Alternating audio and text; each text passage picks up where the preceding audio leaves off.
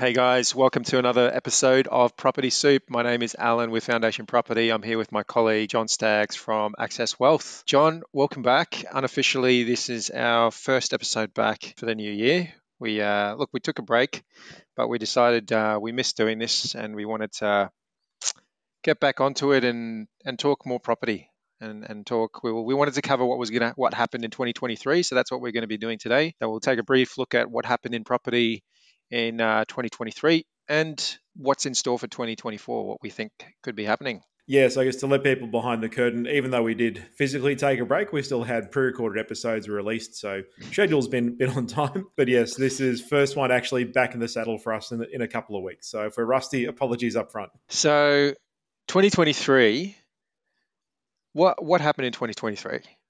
Well, I guess the biggest thing was, interest rates, right? Um, Everybody got used to, that the 2% interest rate. Everybody jumped into the market. There were so many government incentives during COVID and 2022. And then, it was happy days for everyone. Everyone was jumping into the property market. People were buying property. And then, interest rates going up. Big, big changes and news everywhere and big changes to all markets across Australia. So you've actually got a report there, John. What's the report you got there? Is that the ANZ report? Yes, I've been referring back to the ANZ CoreLogic report from the year in general. But I think what you've struck the nerve on there is probably the biggest thing. If there's one thing, I guess, reflecting on 2023 that really jumps out to me, it's fear, right? More than any of the numbers themselves, I think just the sheer amount of shifting ground that people experienced in a short space of time meant that there was more uncertainty in the property market, even though the fundamentals didn't actually get worse. So it was interesting for us guiding through clients through that situation. Definitely massive opportunities and big chances of people to improve their situation, but it was absolutely nothing like the COVID mania when everyone just had fear of missing out and getting into property. So huge contrast for sure. Yeah, it definitely scared a lot of people. There was a lot of news in the media that the market was just going to crash. And obviously, any property strategist or buyer's agent, like we spend so much time in the market and looking at charts and data and past data and all that kind of, we knew it wasn't going to happen, right? So for me, it was just, I always had to have a bit of a chuckle every time I see some news headlines like, oh, market is crashing, property prices set to crash. And it just doesn't happen in Australia. We had a few corrections. So I think we definitely saw some corrections, especially in Sydney. I think Sydney came first, wasn't it? Yep. Yep. And then followed by Melbourne. I think Sydney, if I'm correct, John, you correct me if I'm wrong, but I think Sydney corrected, maybe it had a market correction for what, 4 or 5 months, something like that, and then it stabilized. So, Yes. kind of market prices went down slightly, like maybe 2 or 3%. Like I'm Mhm. just guessing off the top of my head.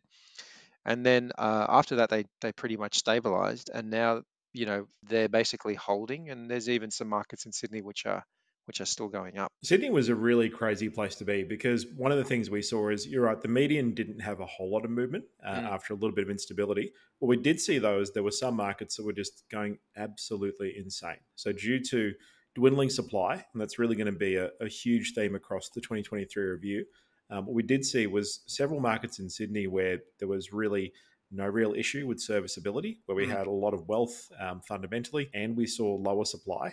They actually saw huge periods of growth. So on the whole, it kind of balanced itself out. Yeah. But there were certainly pockets where you still saw ridiculous growth due to that low supply. And that was a story repeated around a lot of the country, in spite of a lot of the media climate around it. Yeah. Well, that's one of the biggest things. We probably sound like a broken record, but there's not enough stock coming to market. Nope.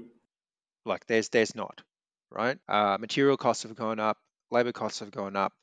Um, there's less builders in the market. A lot of them have folded because of pricing they gave out, pre-COVID. Hmm. And then we had the material shortages because of COVID. So there's not the same volume of builders like building new homes in the market.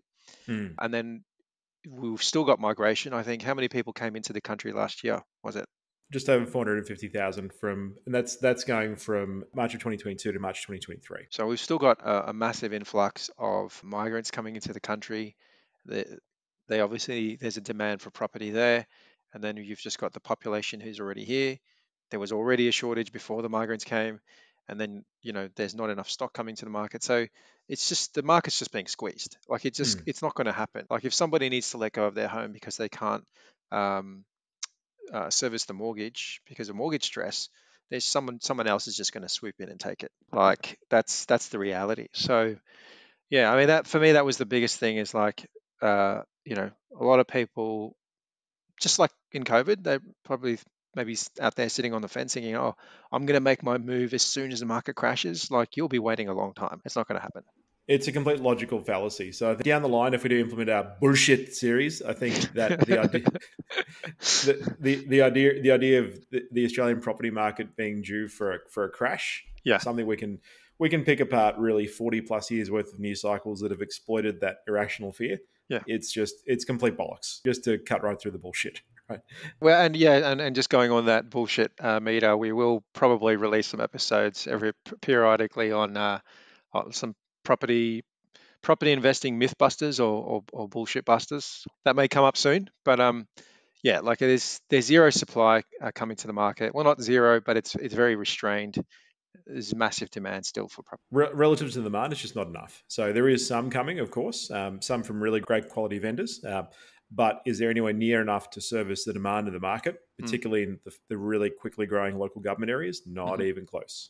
Yeah. So what else happened in 2023 aside from interest rates? The first half of the year, the media just went utterly bonkers, talking about how interest rates were going to kill everyone. And at the back end of the year, that changed to, oh, the rental crisis is now the apocalypse, right? Yeah.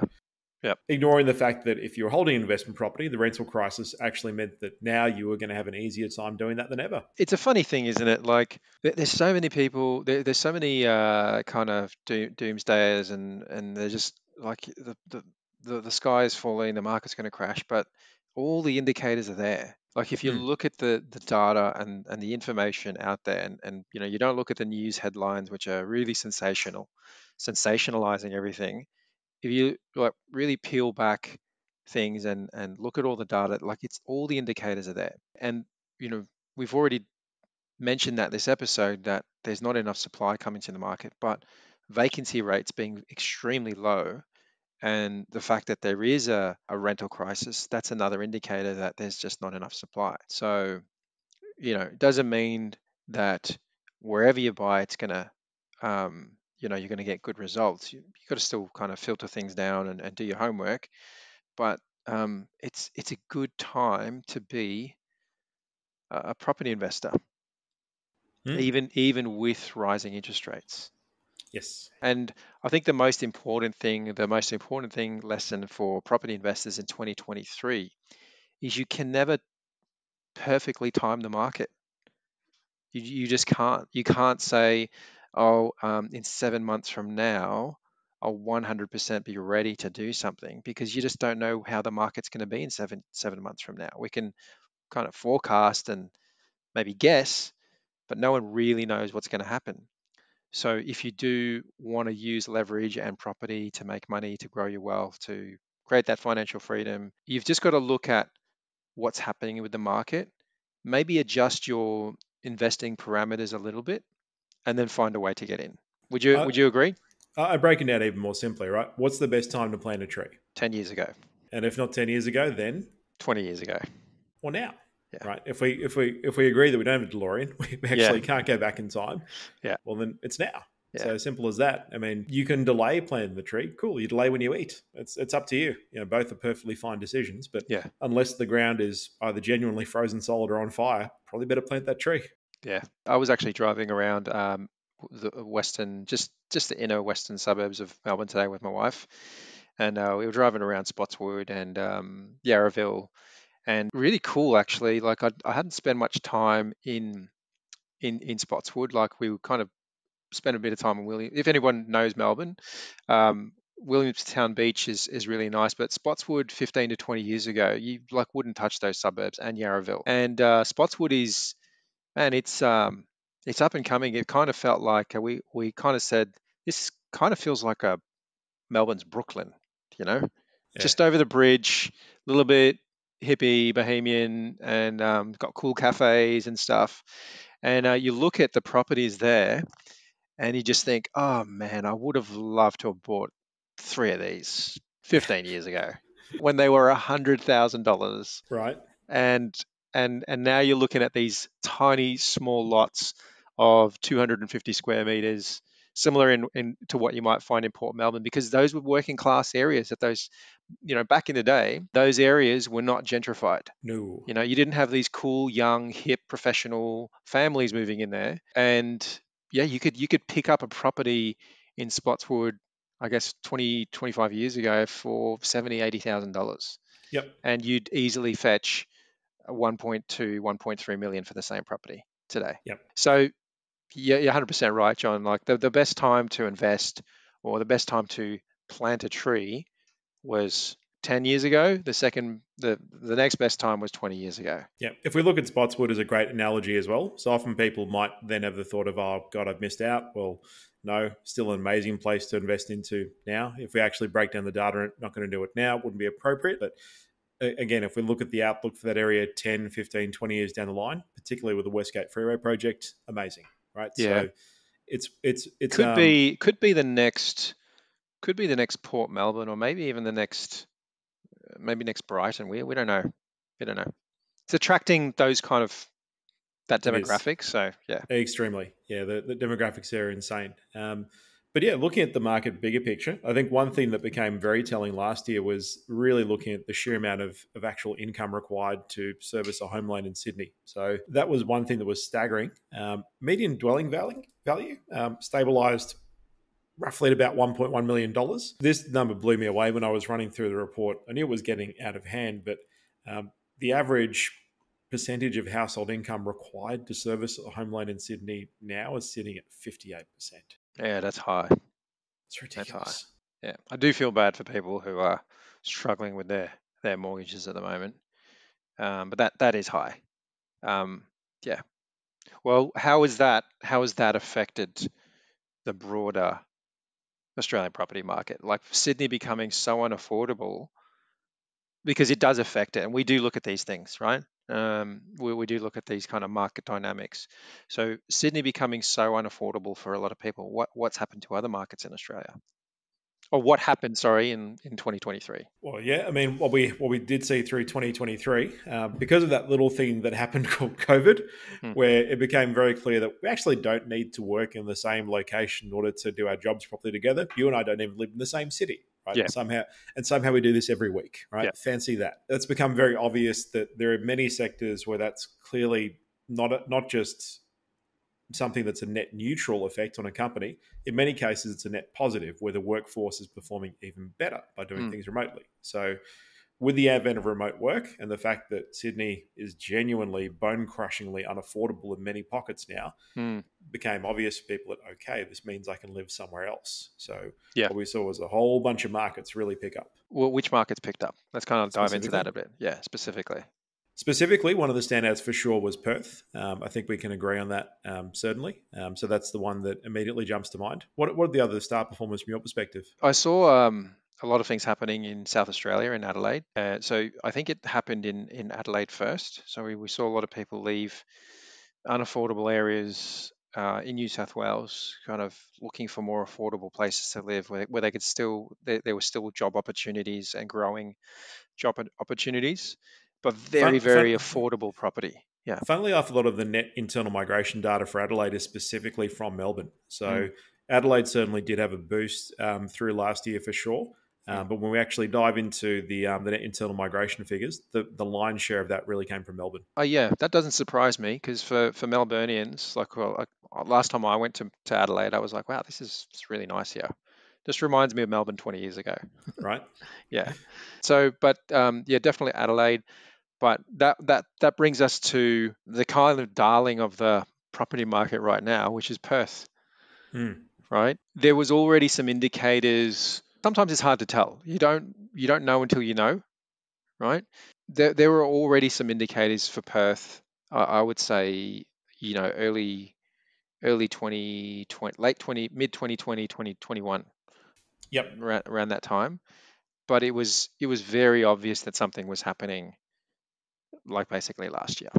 The data became irrefutable, right? So it definitely seemed really, like you say, from at least the back half of 2021, that Perth was certainly a market on the rise. This was now really a city with a well-diversified economy, seeing a whole bunch of infrastructure Mm, coming through. So the evidence was there that this market should perform very strongly, hmm. and that really became irrefutable across 2023. Yeah. So there are still some.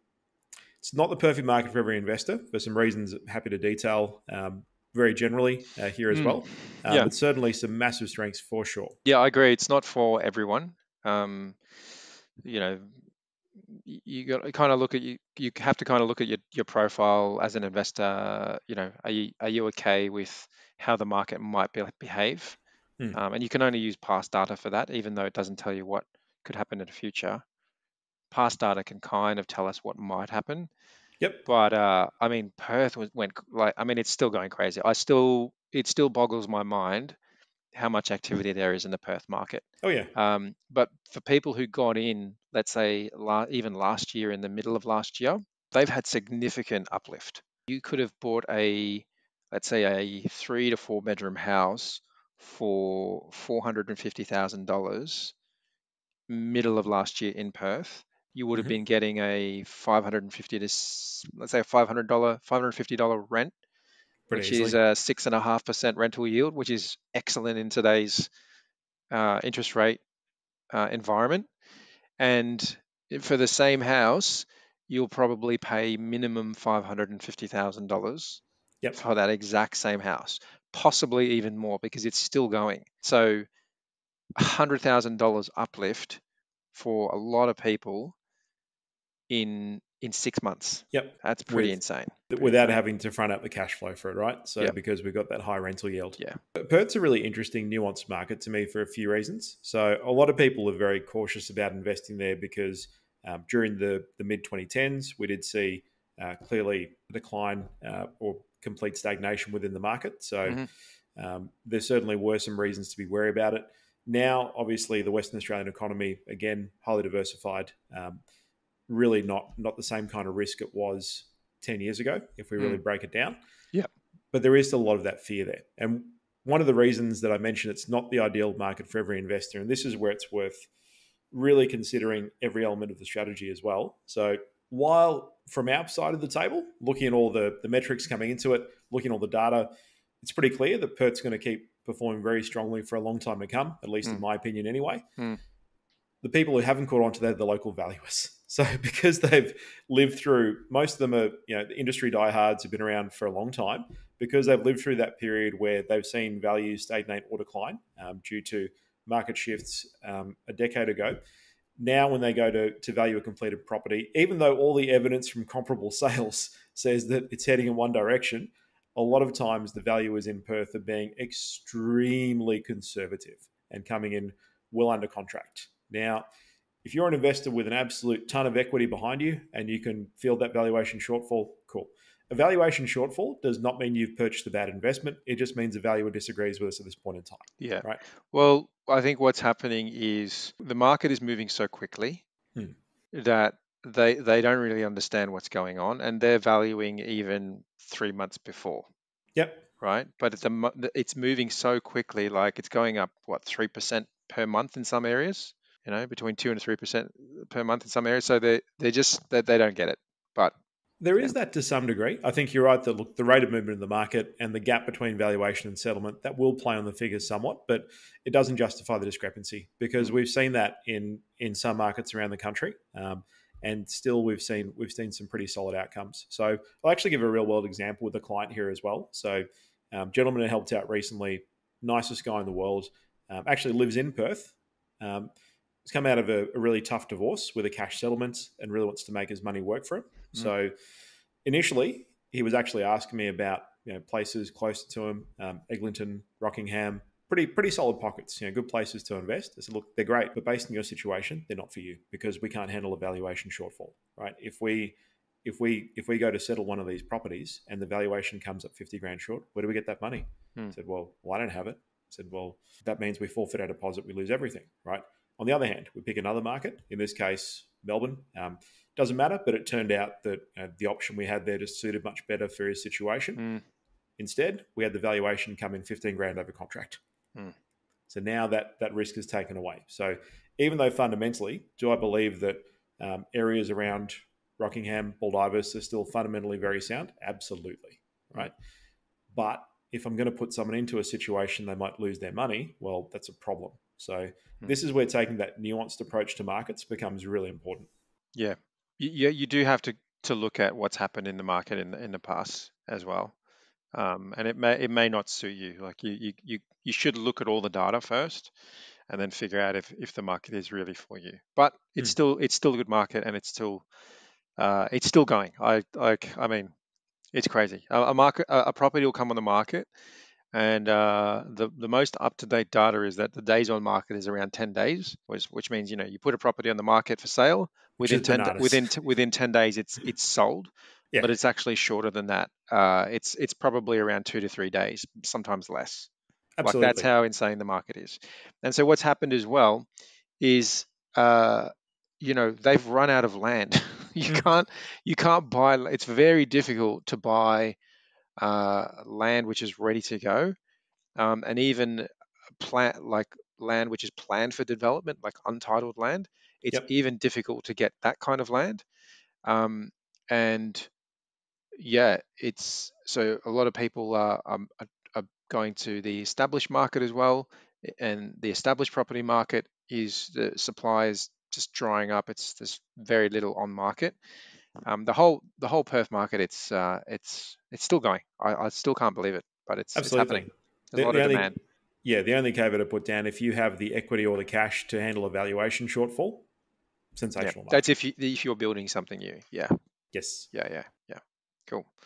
All right. So I mean, look, we've covered Perth. Well, anything else did we miss on 2023? I think that was some of the big movers for sure. I think really seeing how the market actually settled out, one thing that was interesting was even with everything that happened over the course of 2023, Melbourne somehow, when we actually, so ANZ and CoreLogic did a really good analysis looking at median incomes versus median dwelling values. And Mm.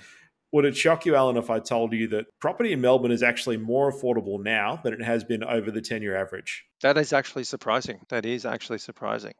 Yeah. So basically, like median incomes have come up, and compared to median house prices.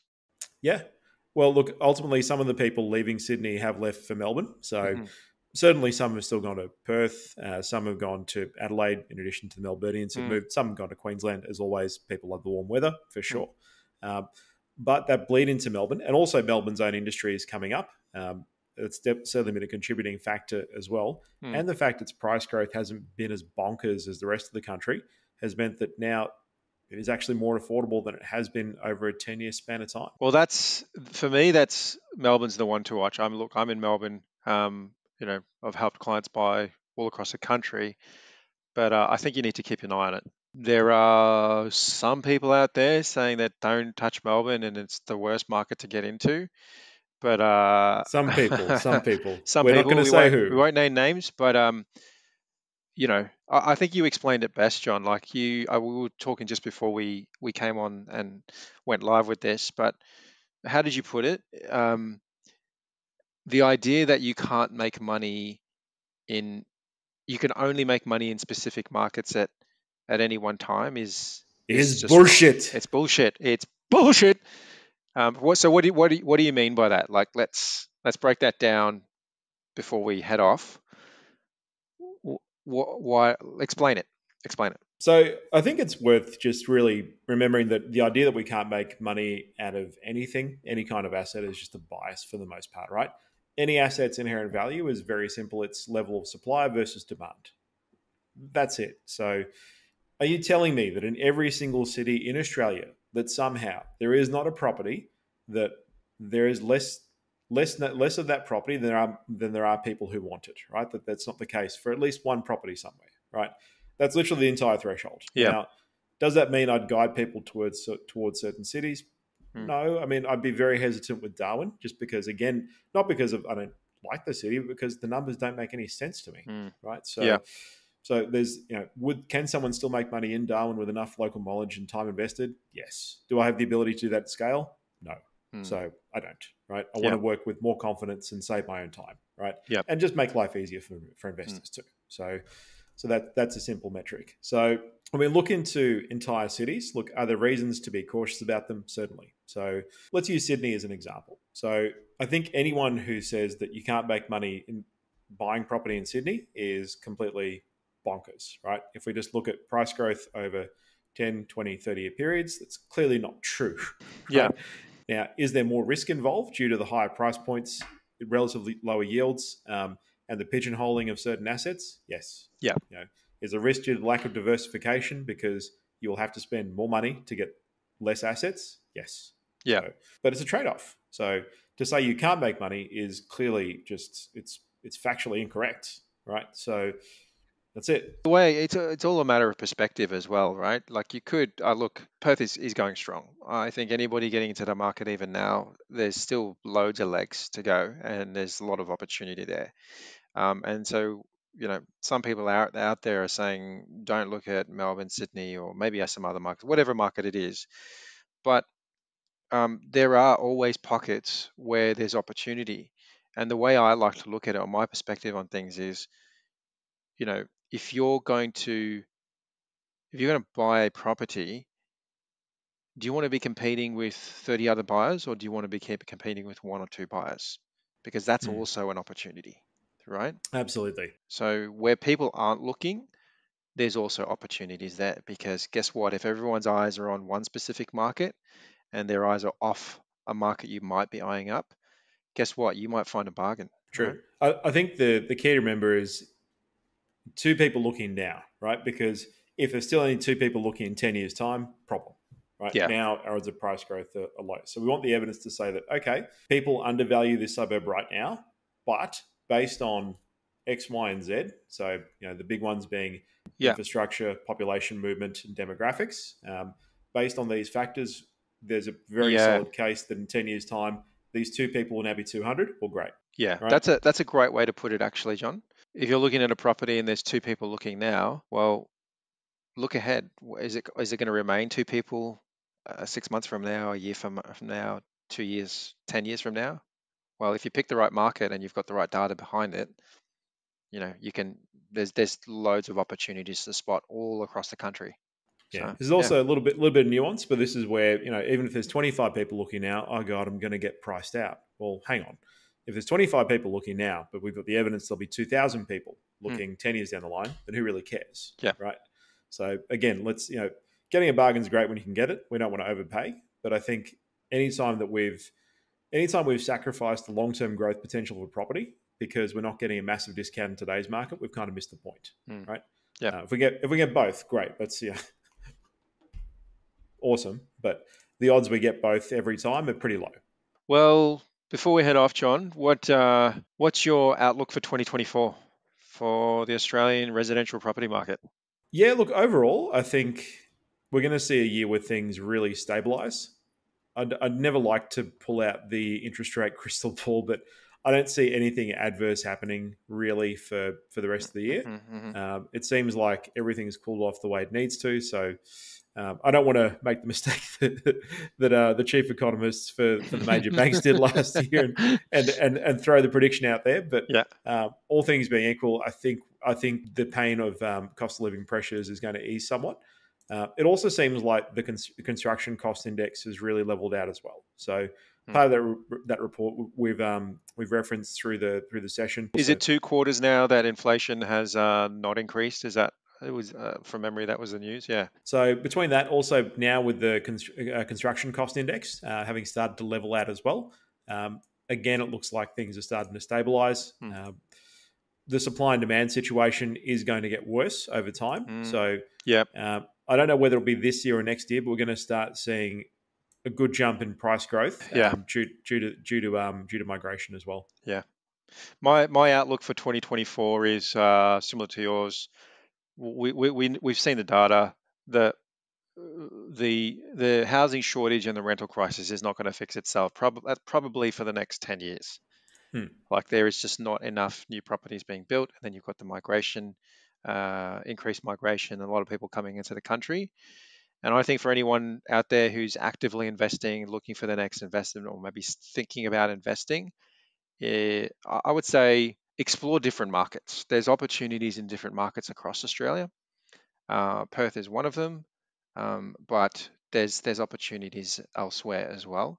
And the last thing as well is with interest rates stabilizing, we could see um, a lot of people pile into the market. And the reason is it's just human behavior. Like people were scared last year, but this year people are just going to get used to it. Just like property buyers and investors went through in the 70s, 80s, right, when interest rates were 16%, people still bought property.